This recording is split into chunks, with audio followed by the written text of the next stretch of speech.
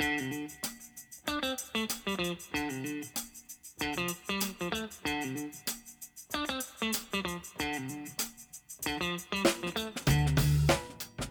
everyone, and welcome to Writer's Block Podcast. I'm your host, J.R. Havlin. Tonight's episode brought to you by Hope. Don't count on it. I'm just going to go ahead and say this, everybody. Writer's Block is storming back. That's a fact, Jack. This week, my guest is Jason Ross, a writer for The Tonight Show starring Jimmy Fallon. Jason lives in L.A., despite the fact that the show he writes for tapes in New York City. And if you think we don't spend some time talking about how the fuck that works, think again. We also talk a little about Jason's 11 years writing for The Daily Show with Jon Stewart. Jesus! I got to know a lot of writers while I was there. We talk about Jason's comedy influences, how they affected him and how he got turned on to them. And we talk about pitching shows in LA and the wild odds against actually getting something made. Stephen Ambrose said that it was statistically impossible for a soldier to land on the beach on D-Day and march all the way into Germany and till the Germans surrendered the next year without being killed or wounded. Like, it happened. There are soldiers who did it, but from a statistical standpoint, it's utterly impossible. And that's basically what trying to develop let's call it a hit sitcom. Let's raise the bar a little bit. It's basically statistically impossible to create a hit. Good luck out there, blockheads. This is episode 41. My guest is Jason Ross. I'm J.R. Havlin. You're part of the Writer's Block now. Good choice.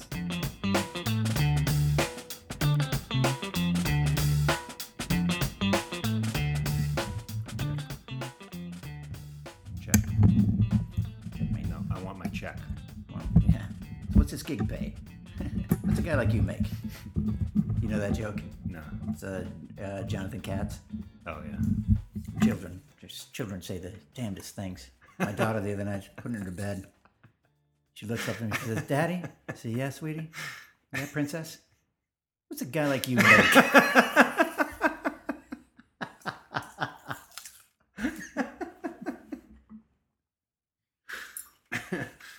Let's start up. I'm with Jason Ross. Too far from the truth. Long distance writer. We're going to get into this. This is a fascinating thing. I've spoken about this process with John Bynes. The legendary John Bynes, but many moons ago. We go check that episode out. He was great. He lives in New York and writes for Jimmy Kimmel. Jason Ross, who's sitting in front of me, next to his daughter's fort made out of a Weber Genesis box, writes for The Tonight Show with what's his name again? James Fallon. Jimmy Fallon. James T. Fallon. And but lives here in L.A. in wonderful L.A. and just gave me a bowl of California fruit. It's fucking delicious. Thank you for that. Hey, I do what I can. Yeah. With what I got, and in California, I got fruit. I got fruit. Got a lot of fruit. So it's good to see you. It's good to see you, JR. I feel like I saw you recently at Tim's wedding. Yeah, I saw you last month. Yeah, and at my going away dinner. The night before that wedding. Yeah. It was a big deal. Yeah, which was where writers were meeting each other, which was something that I didn't really put two and two together. I didn't. That hadn't happened that. before, really. Yeah, that I'd been. When writers leave the show. Have you talked about this tradition before on the cast? I don't think so. When writers leave the show, we have a dinner like at some over the top steakhouse, and we get a room, and the rest of them roast the one who's leaving, and then that person can get up and say whatever he or she wants. And at mine, there was a pretty good turnout of old guard because somebody was getting married in the family, and they were in town for that. So I found myself. We would have been there anyway. Don't sell yourself short. Right. But I found myself introducing writers, and it didn't even occur to me until somebody says, "Oh, hi, I'm so-and-so," and I didn't really know. Oh, that's right. No, I just kind of thought, don't everybody know each other? I know everybody. Yeah, I had left the show almost exactly 1 year prior, and there had been three new writers there that I had only seen their Twitter profiles and noticed that they all had very impressive beards. Three new hirsute writers. Yeah, right. At the Daily Show. And the standard plaid shirt. Oh yeah. Other than that, they were completely central casting. Yeah. I mean, none of us is all that interesting. No. So, how's life in California? It's good. It's fantastic. You left the show a year ago. I left the Daily Show a year ago. In search of what? That's a good question. Because you were there for a good long time. I was there for 11 years. Yeah, see. I almost want to flip the question around. Why did I leave? It's like, why did I stay so long? Yeah. Because I'm a Californian. My wife is a Californian. Yeah, We've never right. lived in LA before, but this is pretty much home. And we had never moved to New York with the idea that was a permanent move. In fact, it was supposed to only be a couple of years. And 16 years later, with 2 kids, we finally got out of there. And we loved it, but it was always our long-term plan to get back here. But part of it was the kids, right? And just wanting room and not a little bit of sure. So I think there was your home is bigger than my apartment. Yeah, which by the way is saying something. It's been a long time, a big project in your life having an apartment. Look, I'm a comfortable man. Yeah. My kids don't have a bedroom for themselves, or each, but that's New York. Yeah, in New York, you will see your sister naked. Yeah. Well, they walk around naked all the time anyway, but they just strip off their clothes and walk around. That'll. That's that age, yeah. It's coming soon. It's going to be. Yeah, I've been waiting for that age to end, and it hasn't ended yet. Well, Parker knows. That's my son. He's 4.5. My daughter's 2.5, and Parker knows. I think they both know he has something she doesn't. She points at it all the time. Yeah. Looks at it. Yeah. It's kind of funny. Does she talk about it? No. She doesn't really talk that much yet. When she gets a little older, she'll start talking about it. Yeah, right. Yeah. Those are interesting conversations. But he might be old enough to start hiding it. Interesting conversations to try and quash. Yeah, I don't know. That's his dick. That's just fucking, what? That's his reason for living there. Listen, I'm not saying I want it this way, but that's not going to be the first one of those you see, young lady. I'm not encouraging you or anything. Anyway. You just take that out, right? Yeah, no, sure. I'll keep all this in. All right. So, coming out to California, you had to leave a job you were at for 11 New years. York. You don't like New York. No, I do like New York, but it was we were living in Manhattan, and we hadn't gotten a country house or moved to Brooklyn or done any of the things that people do to sort of decompress themselves in the city. We were still sort of living the way we had when we were still in our 20s. But now we had kids and everything, and it felt like something had to give. At the Daily Show, that was my dream job, but after a time, it became something I'd been doing for 11 years, and that wasn't enough to keep me there anymore. And I'd come out here a year before. Last spring, I came out for some meetings, some development meetings. That's fancy TV talk for meeting people you will probably never see again, who will compliment you on an idea that they won't buy. No, but that's what you do. Yeah, and I was out here, and I was just having such a good time, and everybody seemed so nice that I think I had a couple drinks, and I called my wife and I said, "Let's just do it." Yeah, honey, I rented a place. What? I got a car too. Get over here. We bought a Prius. We have to come here. We're digging a pool. It's not going to be ready till June. That's like Eastbound and Down. It's like I'm going to dig my own pool. Just get high on coke and dig a pool in my backyard, despite my wife. It was such a good show.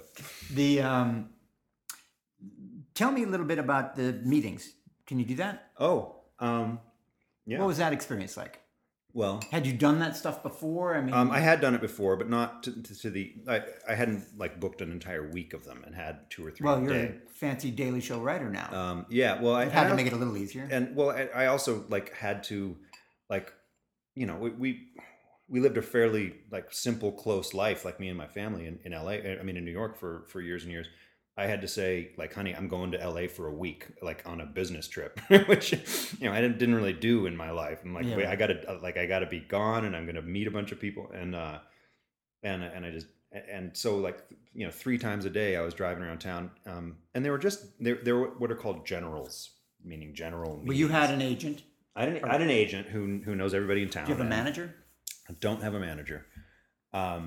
But I have an agent who I like a lot, mm-hmm. and she set me up with a lot of meetings with producers who are, I was kind of learning how the business works as it sort of went.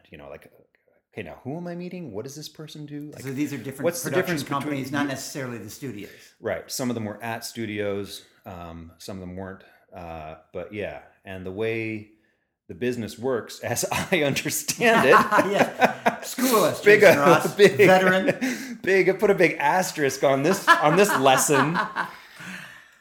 Is that there are studios which actually have this podcast is not aimed at Mitch Hurwitz, just so you know. Hi, Mitch. Yeah. See you on Saturday. I mean, yes, he listens and calls me every time to compliment me, but you know, he's not learning much. Go ahead.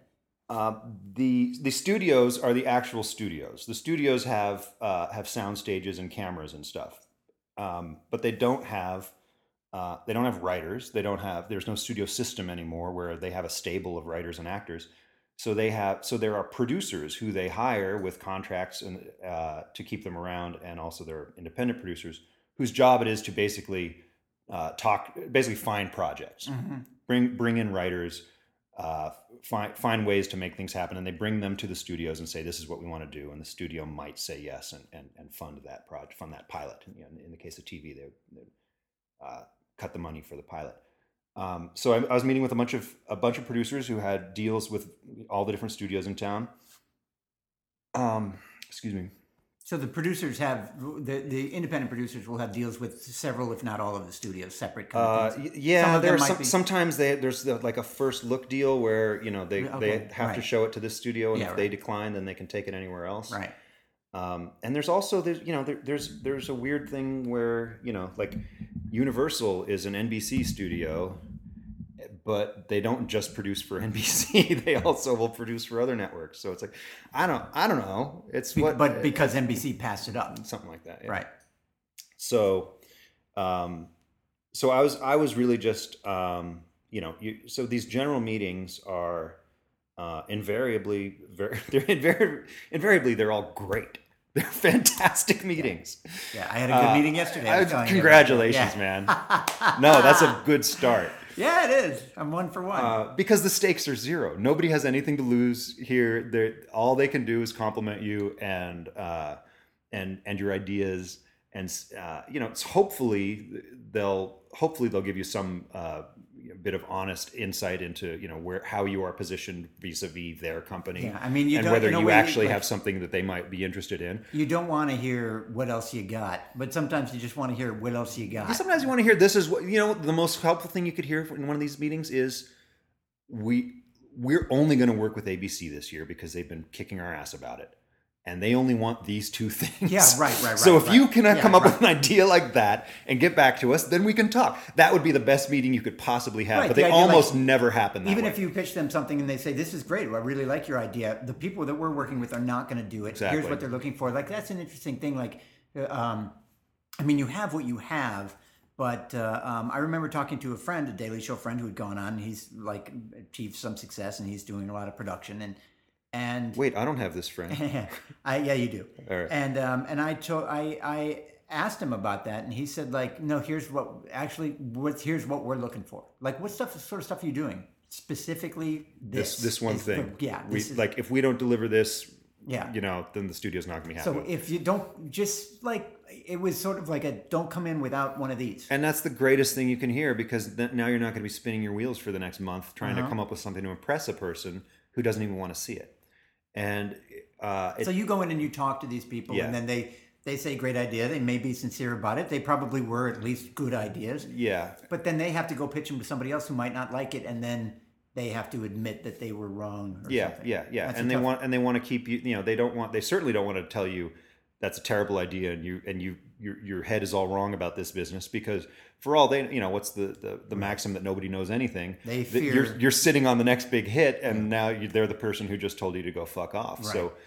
So everybody loves you. They all think your ideas are great, and they'd love to work with you. You're just not going to hear from them again. Promising advice from Jason Ross. Everybody listen to this podcast. I just want to tell you from the bottom of my heart, I think you're great, and I love your ideas. And I cannot wait to work with you. All right, what's next? Next thing. Yeah, well, that's part of the machine, I guess. Yeah. Yeah, and you can't, I mean, you feel like a dick complaining about it even because, like this is not a business that anyone forces you into. But did you get bites for like money to complete a pilot? Last year was kind of a bust for me that way. Okay. I had a couple ideas. But that's the idea, really. I mean, I mean, really, when you go into them in the first place, aren't you sort of like, look, if I can get somebody, like, you just want to get the pilot made. Beyond that, then you have new concerns. Let's back up even further. You just want to get paid to write the pilot. Oh, okay. And then, all right. and hopefully that will be, that will be a payday for you. And then, even after you write it, then you have, like, everything is basically, you have to roll a 10-sided die for every step of the project to advance. Like, roll a 10-sided die. If it comes up 10, then you'll get paid to write the pilot. Roll it again, and the studio might make it. Roll it again, and the studio might pick it up. Like, all these things are the odds just get fatter and fatter. I like my chances. Let's just take a little break because that seems like a good point. We'll come back. We'll talk a little bit about have some fruit. Jason getting a job out here and what that's like to work specifically from here for a show that's in New York. How you go about getting that. We'll see you in a little bit. This is J.R. Havlin. My guest is Jason Ross. Some hard truth from Mr. Ross, telling it like it is. But don't let the fact that getting a show made in Hollywood is about as likely as surviving D-Day bother you. Just follow your dreams. I got more with Jason Ross coming right up, including some great insight on single-cam, multi-cam style differences and the personal writing process. Bottom line, get your script done. But not right now. First, you got some more Writer's Block listening to do.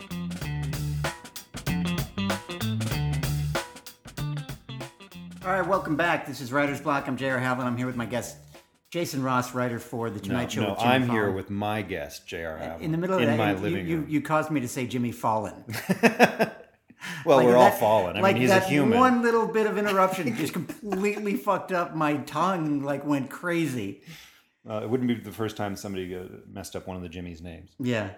We were talking about you coming out here and meetings and stuff like that. I just wanted to go over the kind of schedule with you. You came out in the summer. Yeah. And there's you're talking about trying to sell your own ideas, so that's called development season, and then after that comes staffing season for the existing sitcoms. Yeah. Can you talk a little bit about the time frames of those seasons and how they operate? Sure. And it's breaking down a little bit because cable is working on more of a year-round schedule, but the traditional network, the big four networks, their traditional schedule is that they buy scripts in the summertime and winnow them down through the work on them in the late fall and winter, and then decide what they're going to shoot for a pilot in the spring, maybe winter spring, and then they do the pickups in the spring, decide what shows are actually going to be on the air for the next fall.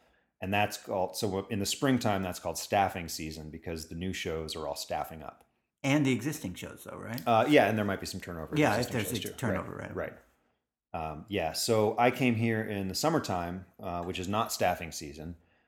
So my first priority getting to town was to try and get some development meetings, which I did, and they all went really badly because, for one thing, what I thought was my strongest pitch was it was kind of dead in the water because there was something at Fox that was going to be in sort of the same world as that. It was a sitcom that was the music one that you sent me. No, that's another thing. That seemed like also more of an HBO thing. Yeah, anyway, right? dead. Yeah, that was. I also tried writing a cable drama because those just look like so much fun.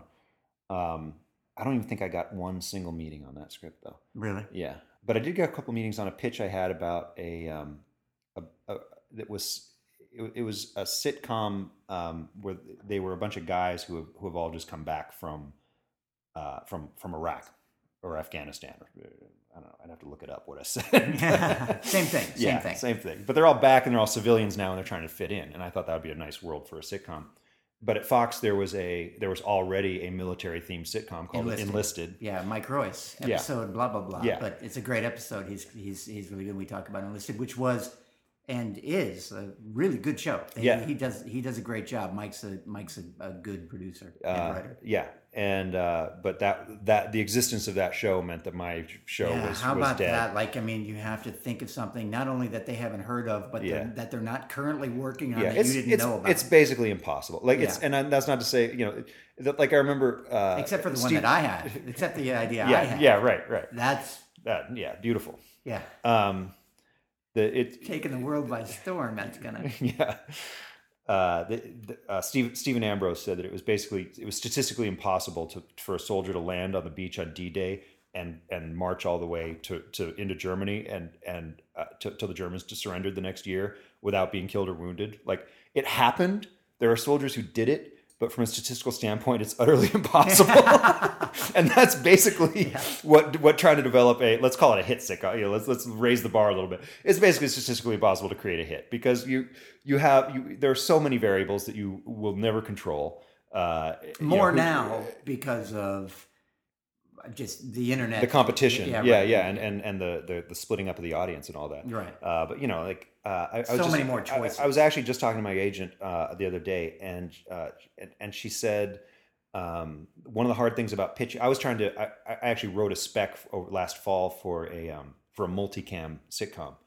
Sitcoms are there are kind of two formats for a sitcom. One is the traditional multi-camera sitcom in the I Love Lucy vein, where it's filmed on a stage in front of a studio audience, and the other type is a single camera, Arrested Development style, much more cinematic thing. And I was writing a very traditional. I wrote a very traditional multi-camera sitcom, sort of like How I Met Your Mother or Friends. It had some young adults in it, and she said, the thing is, it's even if you do it really well.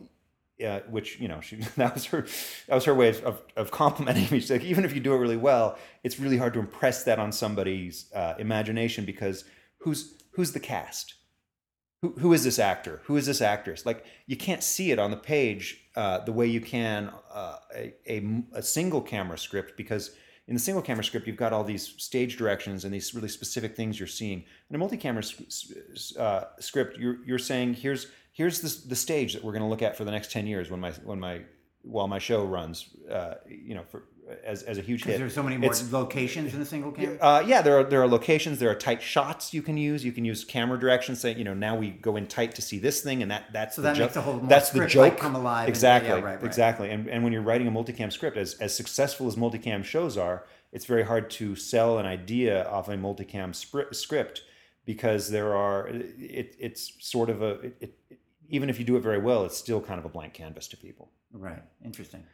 So, having written a multicam and a single cam, did you find the differences in those hard to deal with? Did you find yourself struggling, thinking this would work for this and not for this? Is it that different of a process? I think you had to make a big adjustment in your head. Yeah, it's definitely a different process. The multicam is a lot more limiting, because you can't use close-ups. You can't use cinematic tricks to tell the story. It's all verbal jokes. Or visual jokes that will read on a big stage. It's basically like writing a play.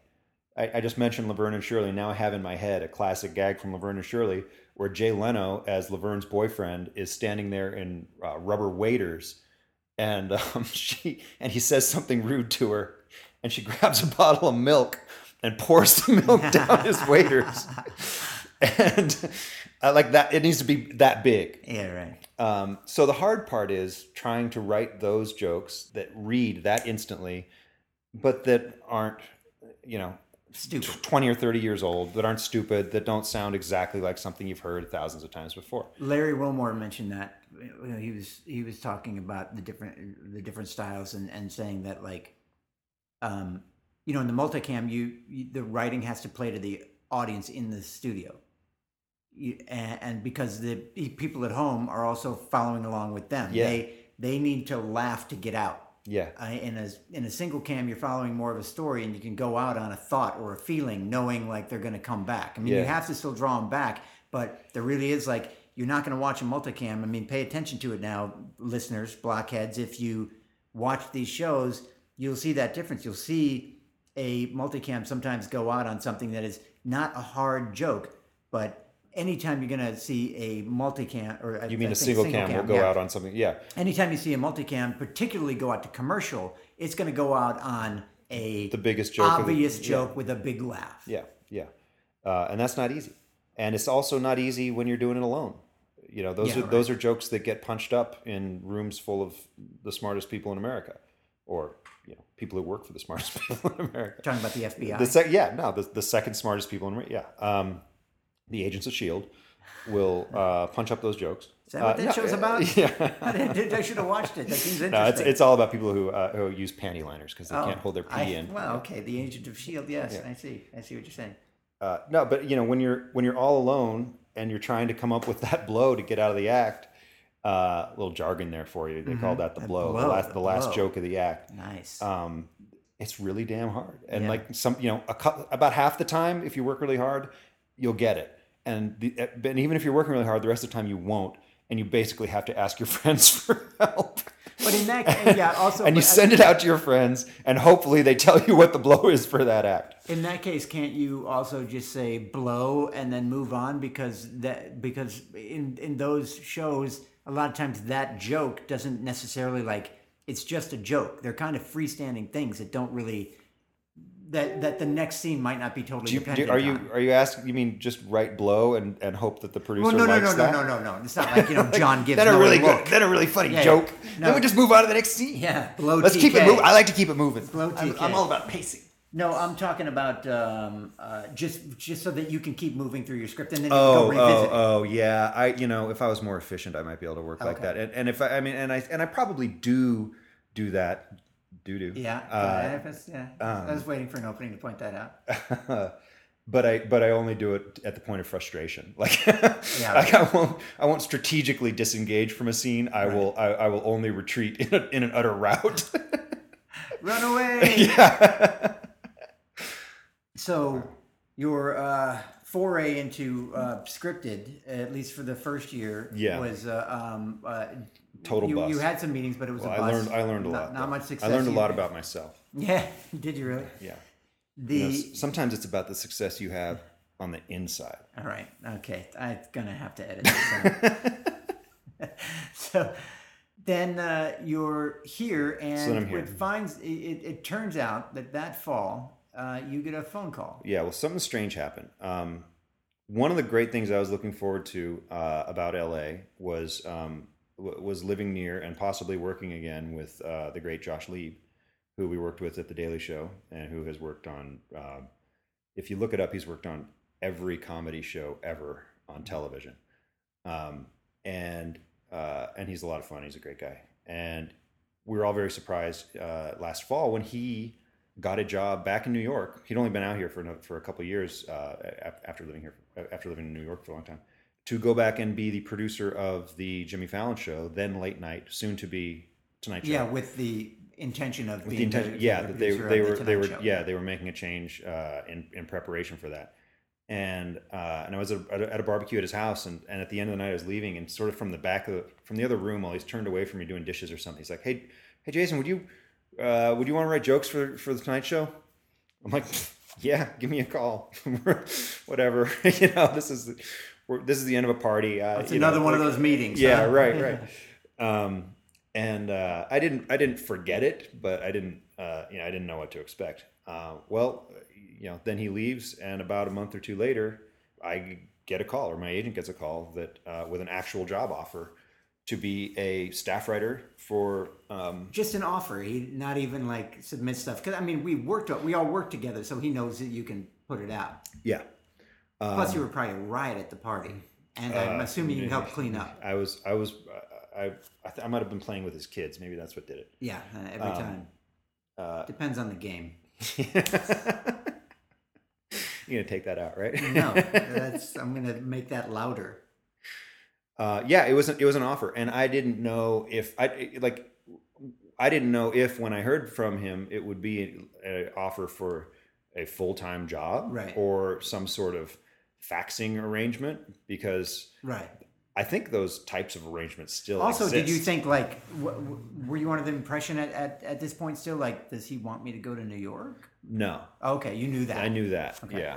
But I didn't know that it would be an actual staff writer job with, a weekly paycheck and all that. Right. So I was... More like freelance. I would have assumed the same thing. Yeah, because there is a tradition in this business, and I don't know how much it's still going on, that a comedy show would have faxers, they used to call them. Yeah, I think they still do, even though it's surely by email now, of people who were not employees of a show, but who every morning or afternoon send in a bunch of jokes and get paid by the joke, I think is the deal. Yeah. I talked to Chris Regan about that, and he did that. He did it for Colin Quinn, who ended up. I did it for Bill Maher. And having had that experience, I think helped me get a job on the Daily Show when that first got staffed up. Yeah. Regan did it for Colin Quinn, and having done that, I never knew this, but John had asked Colin if he knew any people, and Colin recommended Chris, never having even met him. Yeah.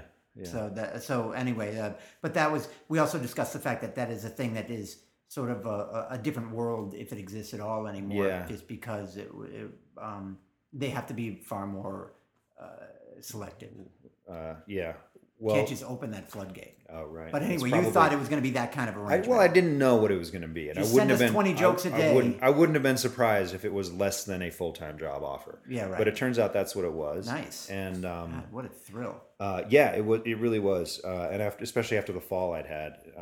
I mean the season fall, not the fall down. I was on my skateboard. Yeah. Right. I was on my unicycle on my skateboard. Yeah. So after having what I had to admit was a disappointing first season here in town, it was a thrill to get that offer. Nice. And I'd always told myself, I'd known John Bynes a long time, and I was only half joking when I talked about the legendary John Bynes, because his setup is everybody knows about it. Yeah.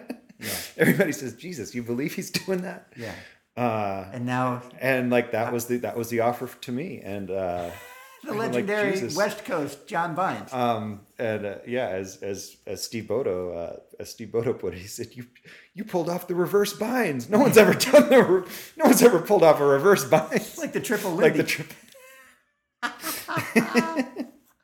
That's fantastic. Why don't we take another little break? We're gonna come back and we're gonna talk. We're gonna puff. We're going to puff a doobie. I didn't bring any. Oh. We're not going to puff a doobie.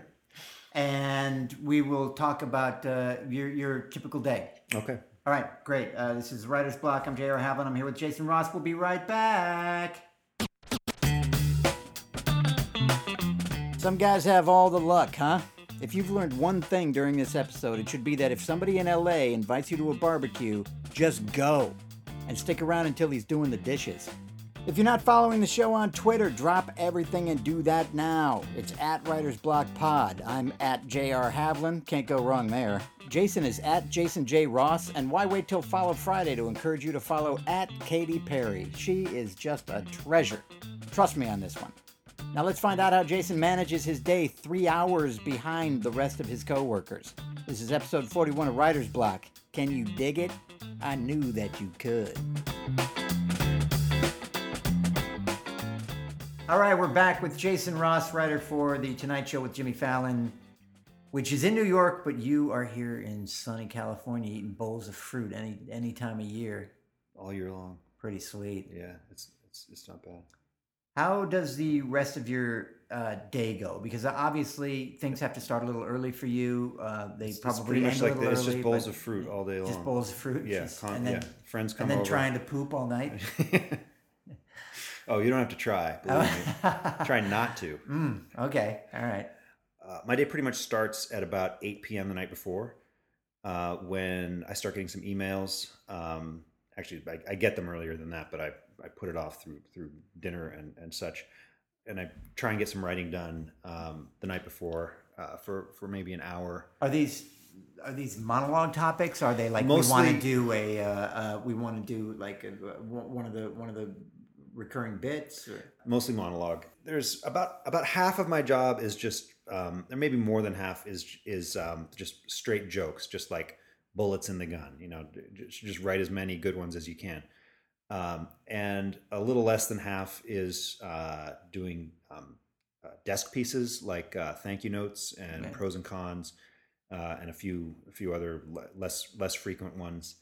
I can't remember the name of it, but I like superlatives. I think where they show the pictures of the sports. Yeah, teams I haven't done any of those, and I think those are done by the sketch side. The writing staff is there's a mono side and a sketch side, and I'm on the mono side. But you still do some of those desk pieces. I do desk pieces. That was a much cleaner duty. Much cleaner. Much cleaner duty. But there are things that I don't do, and superlatives is one of them. But I don't know. I don't see the distinction. I thought they just cut it off somewhere. Yeah, I think maybe they don't want. I'm speculating. Maybe they don't want to overload the monologue people with too much sketch stuff. You don't have to pretend you know things you don't know. Yeah. Oh, but how would I get through the day? Yeah, that's all this podcast has been about.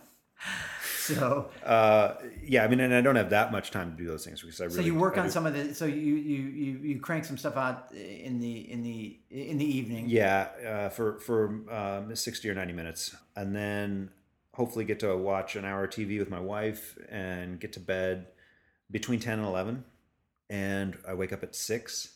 And just roll straight out of bed. I pull on yesterday's clothes, which are sitting next to my bed. I just try and remove as many obstacles as possible. Well, it's like Einstein. Yeah, exactly. It's just all hanging in your closet. I pull on clothes. I go to the kitchen and I pour coffee that has automatically just brewed. Nice. And I sit down at my computer and I start writing again. My first deadline is at 11 a.m. Eastern or 8 a.m. Pacific. So from about 6 to 8, I'm jamming nonstop, trying to put together a good submission. To fill in the desk pieces that you're working on and giving them as many monologue jokes as at that point, based on setups that they have provided to you. Yeah, the staff. Can you go off of those setups? Staff? Yeah, you can do whatever you want. Okay. But the staff is really incredible over there, and there are these. They have no credibility. They are non-credible. They're stateless. They seem to be. They're an illegitimate force.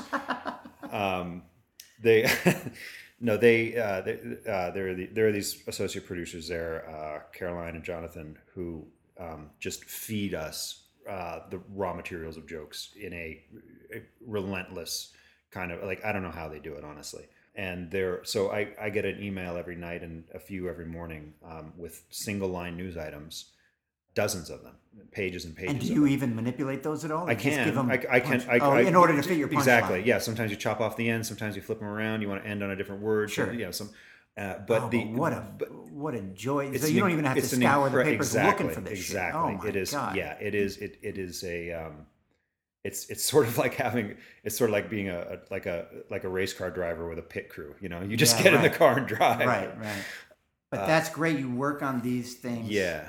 And sometimes we get emails through the day saying, we definitely want to hit on this. We definitely need something on this. Didn't get enough on this kind of thing. But for a lot of my workday, it's sort of sailing through this big thick document of premises and just looking for targets of opportunity and trying to kind of challenge myself to find a joke on this thing, even though nothing is presenting itself. Sometimes the punchline is instant, and sometimes it takes 15 minutes or something, which is a lot of time in my day. Do you write in? Jimmy reacts to his own jokes so much and just adds things to them. If you can add a little comment afterward, if you think that it will help, but you don't have to. And the best of those moments are definitely spontaneous. Right, it's gotta be an improv. Yeah. You do what you need to try and sell the idea. So then you keep an eye on your email for the rest of the day because they're still sending you stuff. At 8 o'clock, you're not done. I'm not done at 8 o'clock. At 8 o'clock, I've sent in my first batch of jokes, and I've start getting other premises emailed to me, particularly the video. There are video jokes in the monologue, and so like the setups for those, the actual clips are being created and dropped into Dropbox by Jonathan Adler, one of these amazing associate producers there. And so I'm getting emailed that, and I'm trying to write jokes off those things. God, what a fucking job! So crazy. Yeah. And then if I'm not doing that, then I'm going back into that document that I've just been writing out of for the last 3-4 hours, and trying to find other things that I haven't, jokes I wasn't able to get, and trying to pick up whatever else I can out of there, and just sending those in smaller batches. So selective desk bits are for what you call the sketch side, and I would imagine that they also do most of the stuff that like Jimmy does with guests, like golfing around the whole building and rolling with Halle Berry or whatever. They set those up and then have to produce them as well. Yeah, use sketches. Yeah, musical. He doesn't do stuff outside bits. though, really. He has occasionally. Okay. There was, but not that often. Oh yeah, there was the sneaking up on people. Yeah, that was a really funny. Yeah, bit. There's this. There's a writer there. Photo bombing, right? Yeah, he and John Hamm photobomb people on top of the rock. Arthur Meyer is one of the writers there. Really, really talented guy, and he actually does a lot of the man on the street stuff that you see. And when I was in town, I went back for a week and worked in the office a couple weeks ago.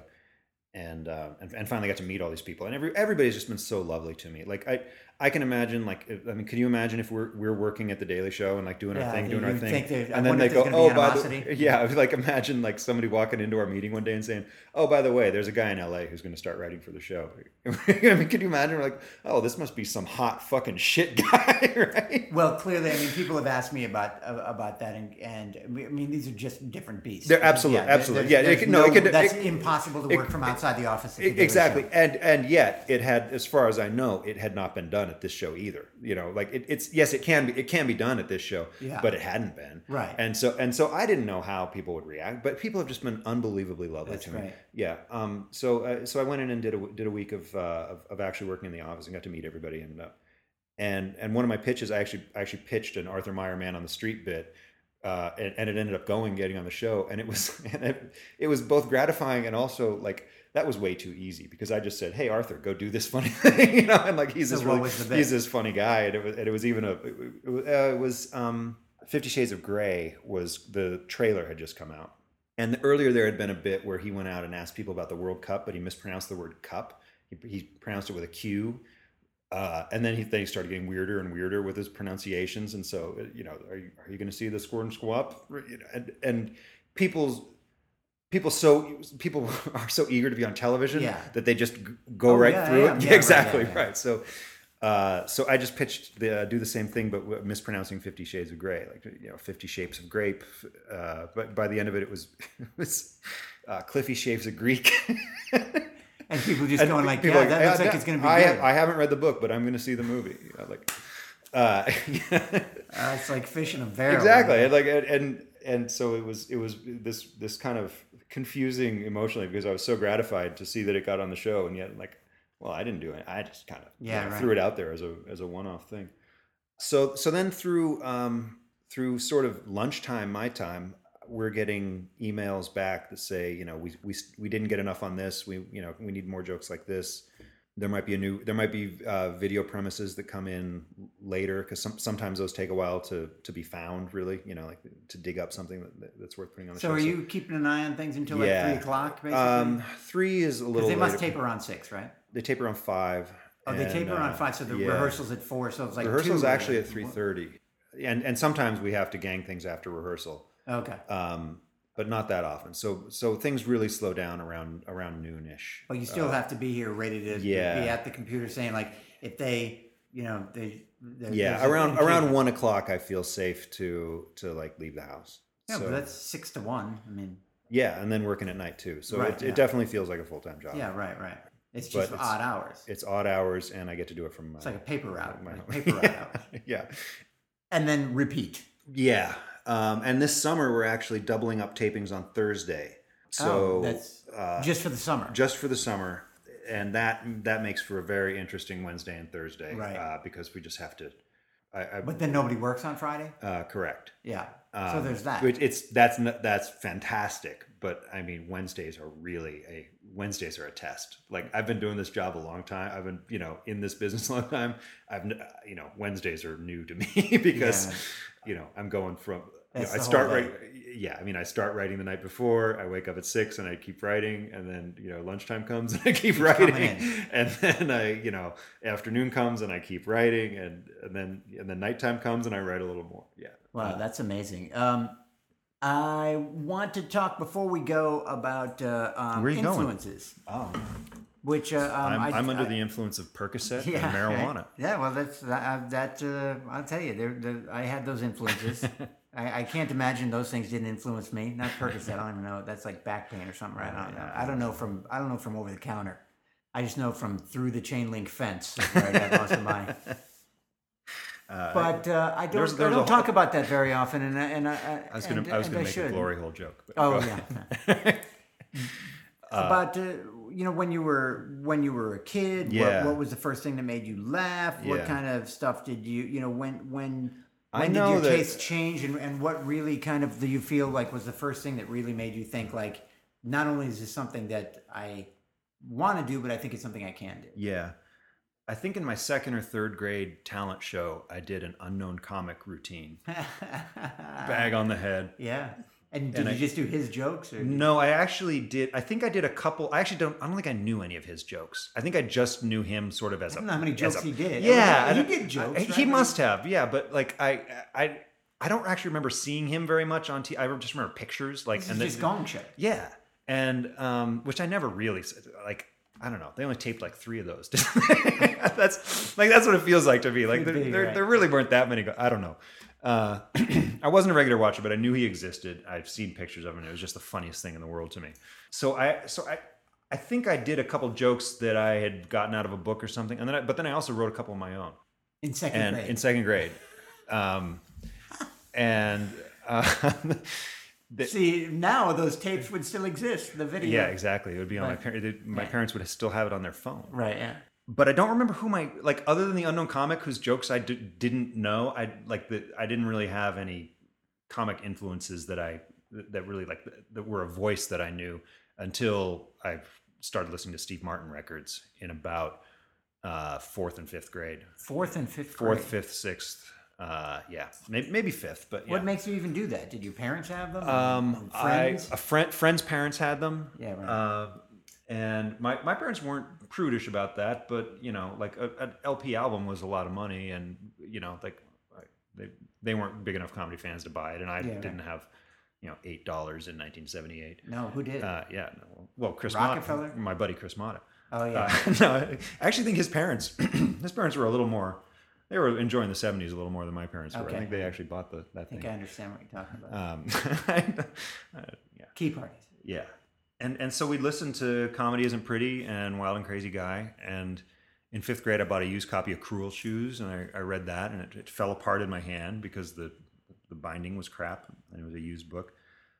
And then I literally discovered for myself, both when I was in 7th or 8th grade, both David Letterman, whose show had just started, I think.